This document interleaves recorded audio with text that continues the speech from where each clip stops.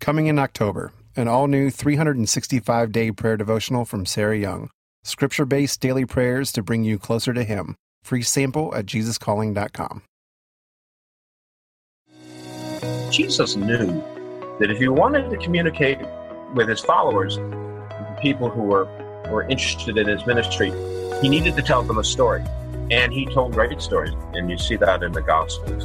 And those stories have been passed down and passed down and passed down, because that is the engine that engages so many people. Because in stories we see ourselves, we can see our own life unfolding in somebody else's story, and vice versa. And that's why I think storytelling is so powerful. Welcome to the Jesus Calling Podcast. This week's guests have both overcome circumstances and obstacles that could have wiped them out completely, but in their darkest moments, they turned to God and stepped into a life transformed. Joining us this week is Editor-in-Chief of Guideposts Magazine, Edward Grinnen, and motivational speaker, Damon West. First up, Edward Grinnen grew up in a family bound together in faith, a faith they had to lean on heavily after the tragic loss of his special needs brother, Bobby. In trying to cope with his brother's death and navigating life as a young adult, Edward turned to alcohol as a source of comfort and found himself addicted, something he would battle for years to come. Just 2 weeks sober after a stint in rehab, Edward got a call from Guideposts Magazine, who offered him a much-needed job, and what he thought would be a temporary position ended up transforming his life and turning into an over 30-year career, which also found him becoming the editor-in-chief of the magazine. Well, good morning. I'm Edward Grinnen. I'm the editor-in-chief of Guideposts Magazine. I'm the vice president of strategic content development at Guideposts. So I was born in Philadelphia, actually a little tiny town on the outskirts of Philadelphia called Havertown. And then we moved out to Michigan. And that was a big deal for us because my family was very much an Eastern family. Everybody was either in Philadelphia or Boston. I was the youngest child. I was born very late in my parents' life. I had two older brothers and an older sister. The next oldest brother had Down syndrome. So that was an interesting, to grow up in that environment where there is, an intensive amount of caregiving for that particular child. I think it opened my eyes to the kind of needs that people have for one another. This was a tragedy. That Down syndrome brother, Bobby, was 3 years my elder. One morning, we were only out in Michigan for about a year, and he disappeared one morning. And it was, he was a creature of routine. So it was really pretty alarming that they couldn't find him. I remember being pulled out of school and taken home that day. When I got home, there were TV vans and cameras all over the front yard. And it soon got reported out that this Down syndrome child was missing. There was a lot of speculation as to what happened to Bobby. The days went by and the weeks went by, and the police searched and searched and searched. It was assumed that he was kidnapped, and our family went through a terribly difficult time for 4 or 5 weeks. They eventually found my brother's body floating in a neighborhood lake, a lake that searched repeatedly in the weeks during his disappearance. And they never were able to explain how his body got into that lake, and they were never really able to close the case. But of course, that had tremendous influence on the family dynamics. It was hard to trust the world after that. But I'll tell you something that, I came from a family of very, very strong faith. And when you lose a child, that tends to tear apart marriages. And looking back all these years later, I didn't really see it as a child, but my parents stayed together. Their marriage was as strong as ever. And that's because they turned to their faith every single minute of that crisis and every single hour after that crisis. I was so much younger than my brother and sister, and they all went off to college and the military. And as the youngest child, I had a lot of freedom. How did that incipient alcoholism in my life take root? Because that's really where, I was going to dominate my life for the next 20 years or so. Didn't know it at the time. I did have an alcoholic grandfather on my father's side. And when I was about 13, we were out in the woods with a bunch of kids, and somebody had stolen a bottle of whiskey from somewhere, and, we passed the bottle around. And so I remember tipping that bottle to my lips, and it was a full moon, it was an autumn night, and it just something about the alcohol coursing through my blood and my brain made me feel like I'd never felt before. And I remember thinking, I want to feel this way all the time. And really, the next 20 years or so, that's what I tried to do. And of course, it worked for a while. I was able to be kind of a wild kid and sort of get in a certain amount of trouble, but I always made sure that I was in great shape academically. And the alcoholism, slowly but surely, ate me alive. So that by the time I was out of graduate school, in my late 20s, early 30s, I was basically a homeless wreck. I was just living on the streets, on and off, begging for money, just so I could continue drinking. There's lots of things happened in between. College, jobs, travel, vagabond travel, graduate school. But at the end, life spit me out onto the streets. And that's where I was by my early 30s. In Denmark, in Copenhagen, I was actually about 3 years sober and about 2.5 years sober. I thought I could drink again. I forgot that I was an alcoholic, and I started to drink, and it went desperately, horribly off the rail. I disappeared in Copenhagen. I was there working on a book for a corporation that I was employed by. I was on the 23rd floor of a hotel, and I sat on the windowsill, the one leg dangling over the precipice, the one leg still in the room with a glass of liquor on my stomach, and I said, I'll probably pass out. And if I fall out the window and die, that's fine. And if I fall inside, get back into the hotel room, then that's fine too. I remember waking up in the bed with an incredible light shining through the window. It was the middle of the night, and it blinded me, and I sat up, and I thought, I'm going to be okay.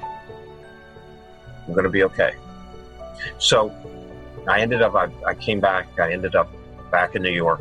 My withdrawals from alcohol at that time were very, very serious. I was walking up Broadway and went into a convulsion and ended up in a detox unit in Manhattan.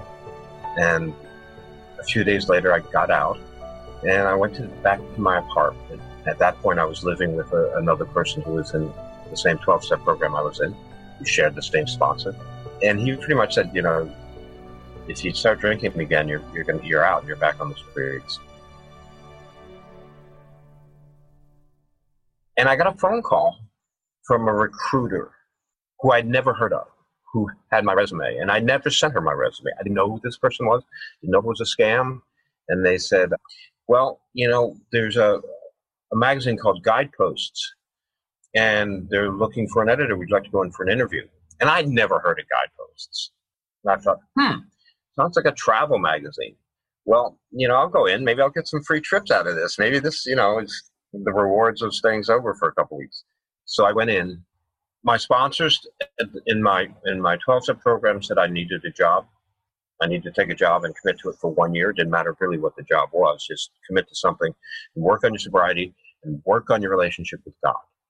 And I said, all right. In my alcoholic brain, I'll be out of here in 6 months and I'll find a job at the New York Times, or I'll be at Condé Nast and, Vanity Fair. I'll get a job at Esquire.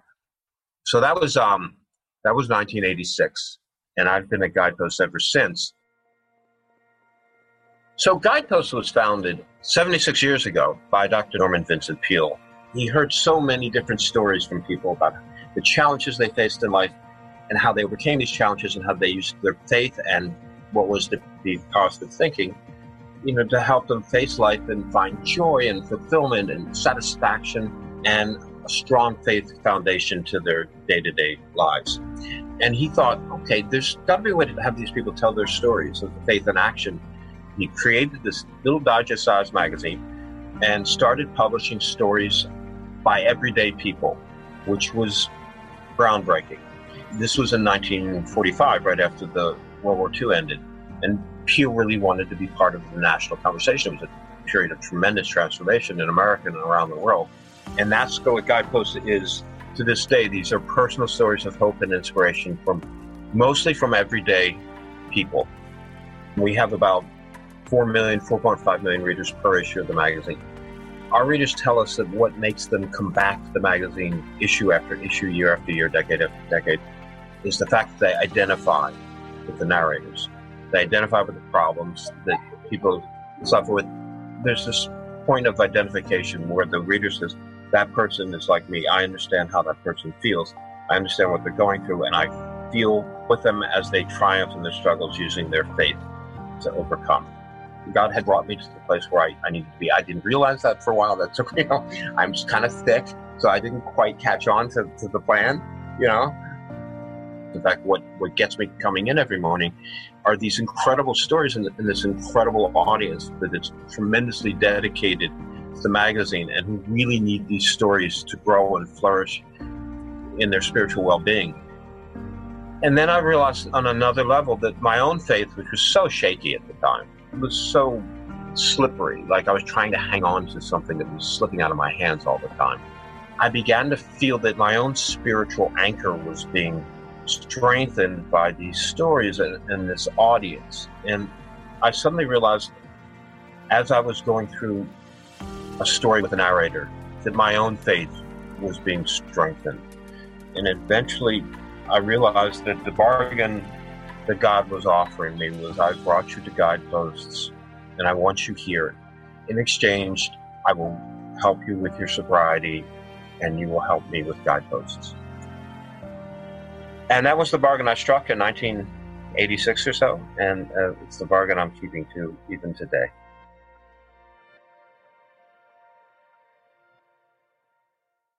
I remember I was in a rehab for alcohol, and a neighbor who was in recovery came to visit me, and he saw my shoes on the floor. And, he was very sweet and nice man, but he checked my shoes under the bed. And I was kind of surprised at the gesture, And he says, now you have to get down on your knees and get your shoes. While you're there, you should say a prayer. Just try it. And it was so, I go, all right, if it's that important, pretend, act as if you have faith. Pray even if you don't believe that you're praying to anybody. Just do it. Say a prayer every day. My sponsors in AA said, you should have prayer time every day, whether you think it does any good or not. And prayer for me was something I had to practice. I had to get good at it. I had to believe in it. And it was a part of my spiritual evolution as I began to believe that God cared about me. He cared about my life. The more I believed I could reach God through prayer. And so now, go forward 30 years or so, and prayer is a part of my life. I try to pray in the most conversational way, in the most mundane places. I don't feel like my prayers they're just part of the routine. But when, I'm driving down the road and, you're in a traffic jam, suddenly prayer seems very real to me. It's like, yeah, this is a time where I can connect. Jesus Calling, February 18th. I am with you. These 4 words are like a safety net, protecting you from falling into despair. Because you are human. You will always have ups and downs in your life experience. But the promise of my presence limits how far down you can go. Sometimes you may feel as if you are in a free fall when people or things you had counted on let you down. Yet as soon as you remember that I am with you, your perspective changes radically. Instead of bemoaning your circumstances, you can look to me for help. Recall that not only am I with you, I am holding you by your right hand. I guide you with my counsel, and afterward I will take you into glory. This is exactly the perspective you need, the reassurance of my presence and the glorious hope of heaven. I think that, yes, the feeling of the presence of the Lord welling in my life, and how that generates this, as the devotional said, glorious hope. And hope is glorious. Without hope, we don't get up in the morning. We don't love without hope. We don't forgive without hope. Hope is the underpinning to all of those human actions that make us better people and closer to God. You can find Edward Grinnon's books at your favorite retail, and be sure to check out the newly redesigned Guideposts magazine at guideposts.org. Motherhood. It's a journey like no other, teeming with love, unparalleled dedication, and moments that pierce the very essence of your soul. It's a trek that demands to be celebrated, lauded, and embraced in its entirety. Celebrate the moms in your life this Mother's Day with 2 beautiful gift books, Jesus Calling for Moms by Sarah Young and Grace for the Moment for Moms by Max Lucado. These heartfelt devotionals will remind the moms in your life just how special they are. Jesus Calling for Moms and Grace for the Moment for Moms are available now where all books are sold. During times of transition and unknown next steps, it's more important than ever to cling to the promises of God and to tune your ear to what Jesus has to say. Jesus Calling for Graduates is an encouraging compilation of 150 devotions from Sarah Young's brand. Grads will find topics such as discerning God's will, self-worth, trust, support, and much more. Jesus Calling for Graduates is perfect for both high school and college graduates as they embark on the next chapter. Look for a special custom edition of Jesus Calling for Graduates, available exclusively at faithgateway.com.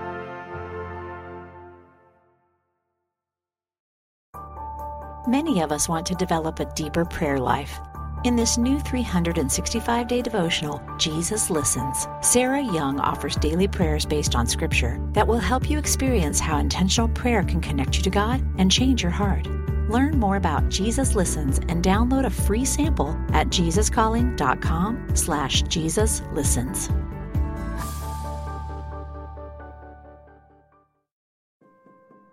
Our next guest is motivational speaker Damon West, who has faced countless obstacles in his young life, including drug addiction and prison time. Although Damon believed he developed a bad belief system at an early age, he used his time in jail to learn about the Bible and to learn from his fellow inmates about how you can let life and circumstances transform you for better or for worse, ultimately choosing to let the pressure help turn him into the best version of himself. Hey everybody, my name is Damon West, otherwise known as the Coffee Bean Guy. I'm a motivational speaker, I'm an author, but I'm also a criminal justice professor. I teach a class at the University of Houston downtown called Prisons in America. And I grew up in a great home. I grew up in a town called Port Arthur, Texas, and my dad was a sports writer. My mother was a nurse. I had an older brother. God was at the center of everything too. I mean, it was, I had all the tools necessary in my life to meet my dreams head on. My parents gave me everything. You couldn't escape God in our home. You couldn't escape Jesus in our home. Like a lot of kids, I was going through different things growing up, and I got into substance abuse at a young age. When I was 9, I was molested by a babysitter, and my parents did everything they could to help me out. They took me to a counselor. We went and talked to the family priest. We prayed about it. But something inside that little 9-year-old boy went to a really dark place. And by the time I was 10, I found myself going into the fridge, getting beers out. My dad's beer out of the fridge. I liked the way it felt to get drunk. At 10 years old, I was stealing my mom's cigarettes. And by the time I was 12, I was smoking weed. But the worst part about this is I have a bad belief system. And our belief systems tell us how to do things over and over again the wrong way till they become our habits and our behaviors. My bad belief system at 10 and 12 years old said all you're doing is drinking a little beer, smoking a little pot. You're not hurting anybody. You're not even hurting yourself. But I couldn't have been more wrong because those belief systems, those behaviors took me further away from Christ and the home that I grew up in. I had a lot of character issues developing, a spiritual warfare, if you will, going on inside my young body. But I could throw a football really well. And this is Texas. In Texas high school football, Texas high school football religion is like a religion down in Texas. And I was the star quarterback in my hometown. I was a 3-year starting quarterback in high school. I got a scholarship to play ball at the University of North Texas. So my bad belief systems, my behaviors were always easily swept under the rug. And I could always deal with them in the fact that, hey, I'm your star quarterback, it's going to be okay. Hey, I'm sorry for doing what I did wrong. And I never had much accountability in my life. But life has a way of giving you these days, Linda, that I call fork in the road days. And a fork in the road is this. Life's going to knock you down. God's going to knock you down so hard one day. And when you get back up and dust yourself off, things are in different places, right? But you've got a choice to make at that fork in the road in life. Are you going to make the right choice and go the right way, or the wrong choice and go the wrong direction? And I came up to a very big fork in the road in my life on September 21st, 1996. It was a beautiful Saturday afternoon in College Station, Texas. And I'm 20 years old. I'm the starting quarterback for my Division I college football team. I take the field, and by the third play of that game, I went down with a separated shoulder. And when that happened, when my college career got ended on that Saturday afternoon in College Station, I came up to this fork in the road in life, and I had a bad belief system. When we faced that adversity, now my college football career is gone, and instead of turning to God to try to navigate that fork in the road, I didn't do it. I made a lot of wrong turns, and instead of just drinking a little beer, smoke a little pot, well, now I'm putting in the hardcore drugs, the cocaine, the ecstasy, the pills, you name it. I was doing it, and somehow, by the grace of God, I graduated college in 1999. And after college, I moved off to Washington, D.C., and that begins another chapter of my life. I got a job working right out of college. I'm working for a congressman from Houston. And so I get a job working in the United States Congress. I work in the Capitol building every day. And after that job, I go work for a guy running for president of the United States. And I'm raising money for him as a political fundraiser all over the country. And when he drops out of the race in 2004, I moved back to Dallas, Texas, to train to be a stockbroker for one of the biggest Wall Street banks in the world, UBS, United Bank of Switzerland. And it was at that job as a stockbroker, I came up to another fork in the road in my life. And this one was going to be a bigger fork in the road than the last one. And that's what God does. We've got these tests in life. We get knocked down and got to get back up. It was 2004. I was asleep at my desk at work at that job at the brokerage firm. This other broker comes up and sees me sleeping. He freaks out. He wakes me up. And he's like, Damon, man. He said, wake up. He said, you can't sleep on this job. He said, they'll fire you for that. The markets are open. You're messing with people's money. He told me, he said, come on down to the parking garage. I got something that's going to pick you up. So I go down to the parking garage with him. And in 2004, I'm into cocaine. I'm a drug addict, into cocaine. So I think that's what we're going to his car to do. And when we got to his car, he handed me this glass pipe with these little crystal rocks in it. And I freak out on him at first. I'm like, man, what is that? He said, man, Damon, just relax. He said, it's crystal meth. He said, you'll love this stuff. And truer words had never been spoken, because I fell in love with that drug that day. And it took me no time to give everything away for that drug, because I'm an addict.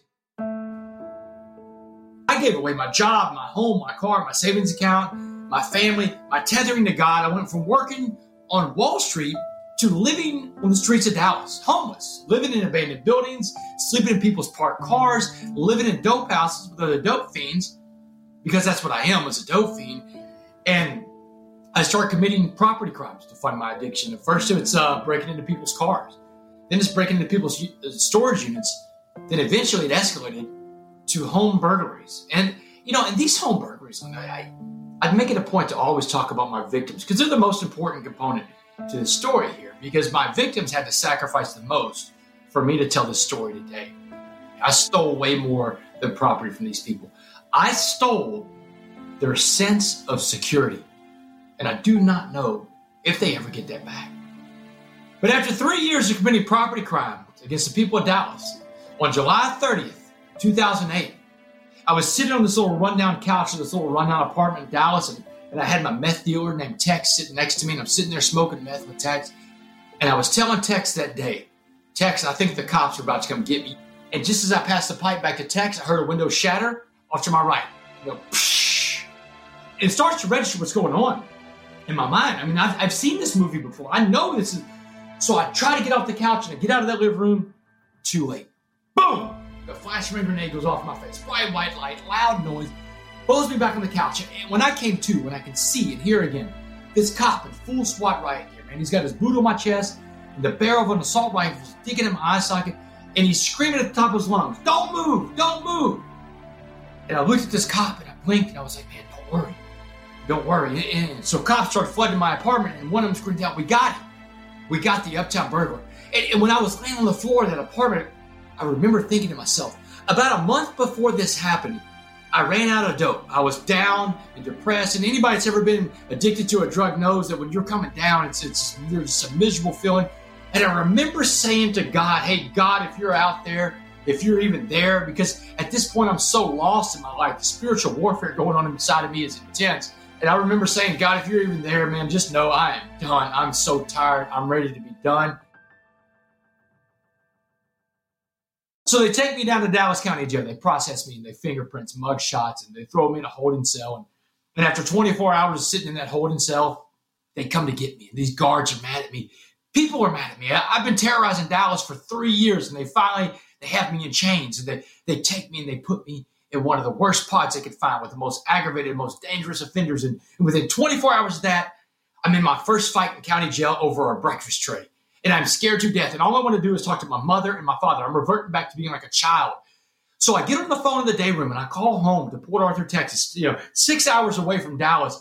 And my father answers the phone and he is screaming and crying. He sounds like a wounded animal. "Damon, how'd we go so wrong? How'd we mess up so bad? What could we have done different?" So he's crying, and now I'm crying because I broke my dad. My mom snatches the phone out of my dad's hand. She said, "You need to understand that we love you unconditionally." She said, "There's nothing you could do to make us not love you, Damon." She said, "That was the deal we made with Jesus when he loaned you to us." She said, "Do you understand what I'm saying, Damon?" And through the tears, I said, "Yeah, Mom, I got it. I understand." I said, "You love me unconditionally." "I understand you, Mom. I love you too." She said, "That's good, baby." She said, "I'm glad you understand that because we just gave you back to Jesus." She said, "There's nothing we can do for you anymore, Damon." And I'll never forget what she said. She said, "You are now a captive audience to God, and you better start listening."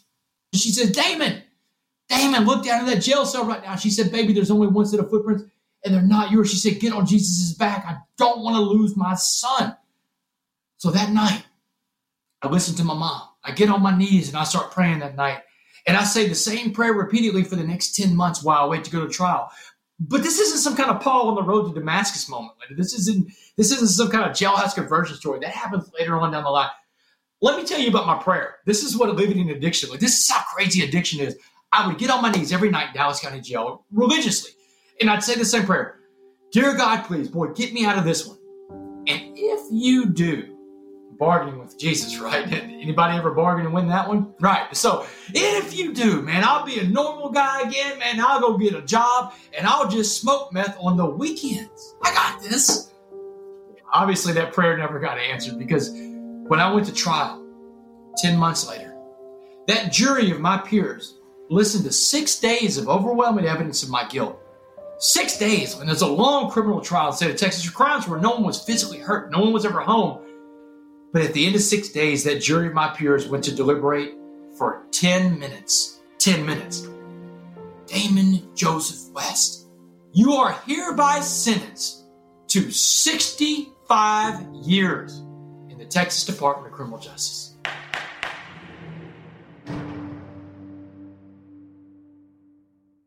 "65 years in prison in Texas is a life sentence in the state of Texas." A jury gave me life that day. They threw me away. I was unredeemable to that jury, and I understand why they did it, because I was a bad guy doing bad things. So I went back to my pod, Dallas County Jail, with this amazing promise that I made to my mom that I don't even know how I'm going to keep because I've never been to prison before. And I'm asking all the guys that had been to prison in county jail, well, how am I going to survive? What am I going to do? But there was this one guy, this older black man named Mr. Jackson. And I say older, Mr. Jackson was probably in his 60s. He was the most positive guy I've ever met. This guy had a smile on his face everywhere he went. Every morning he'd come up and talk to me. So one morning he comes up, he's got a cup of coffee in his hands, a smile on his face. And he said, Wes, I've been watching how you're dealing with these knuckleheads. He said, you want to keep that promise you made to your mom and your dad, to Jesus, to yourself? He said, let me tell you what you need to do. He said, I want you to imagine prison as a pot of boiling water. And he said, anything we put in that pot of boiling water is going to be changed by the heat and pressure inside that pot. He said, I'm going to put 3 things in that pot of boiling water and watch how they change. A carrot, an egg, and a coffee bean.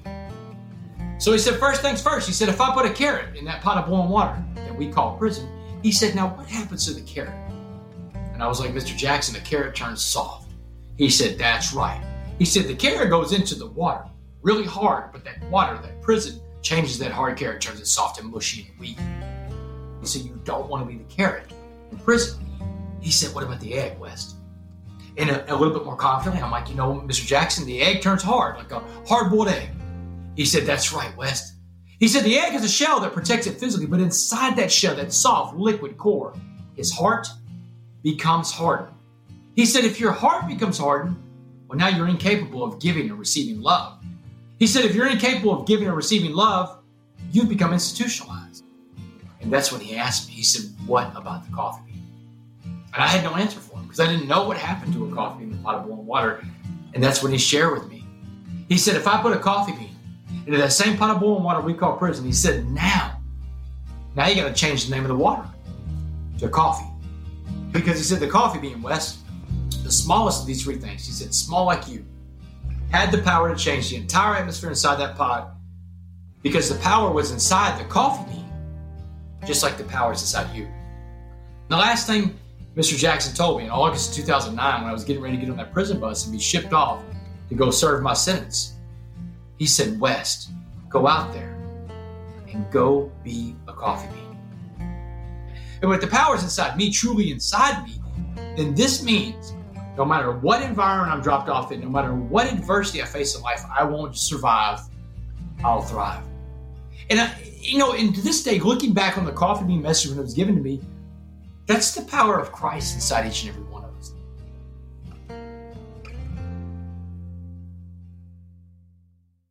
I went to prison, and prison was the hardest thing I've ever been through in my life. It was the most dangerous thing, most terrorizing thing. Some days I don't even know how I survived that, but I do know the way I did is I got on God's back, and I let God carry me all around that prison. And it was violent. It was dangerous. I lost a lot of fights. I probably got in 36 fights while I was there and lost 75% of them. But I survived each day. As the problems around me grew more, my relationship with Christ grew stronger. And that's the only thing that stopped me from becoming that egg or becoming that carrot inside that maximum security prison. And, the transformation was so overwhelming. November 16, 2015 was the day I walk out of prison. I'm on parole for the rest of my life.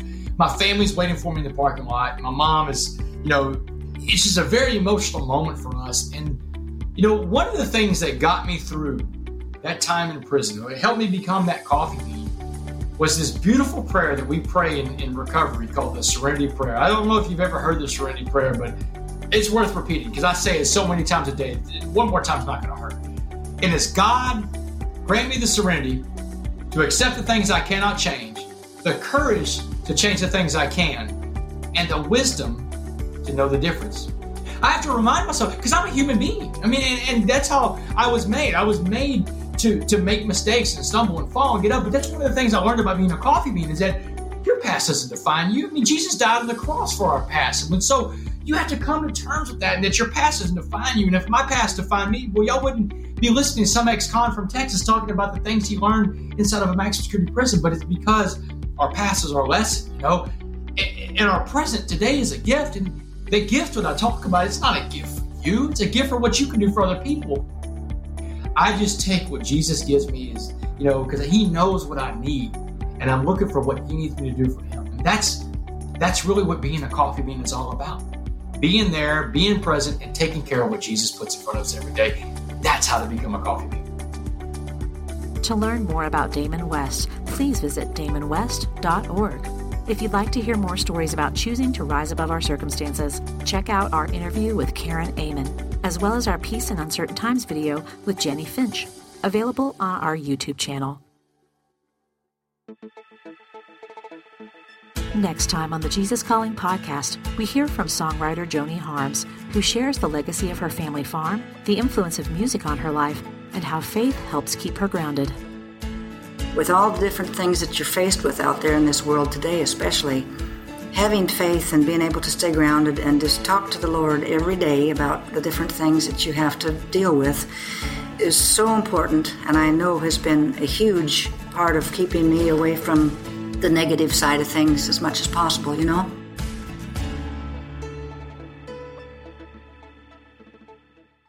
Want to hear more inspirational stories of people who have been changed by a closer walk with God? Then subscribe today to the Jesus Calling podcast on Apple Podcasts, Stitcher, or wherever you listen to your podcasts. And please be sure to leave a review, which helps us reach and inspire others with these stories. Plus, if you like seeing our guests as well as hearing them, you can find video interviews available on our YouTube channel at youtube.com/JesusCallingBook, on Facebook, and on the Jesus Calling Instagram page.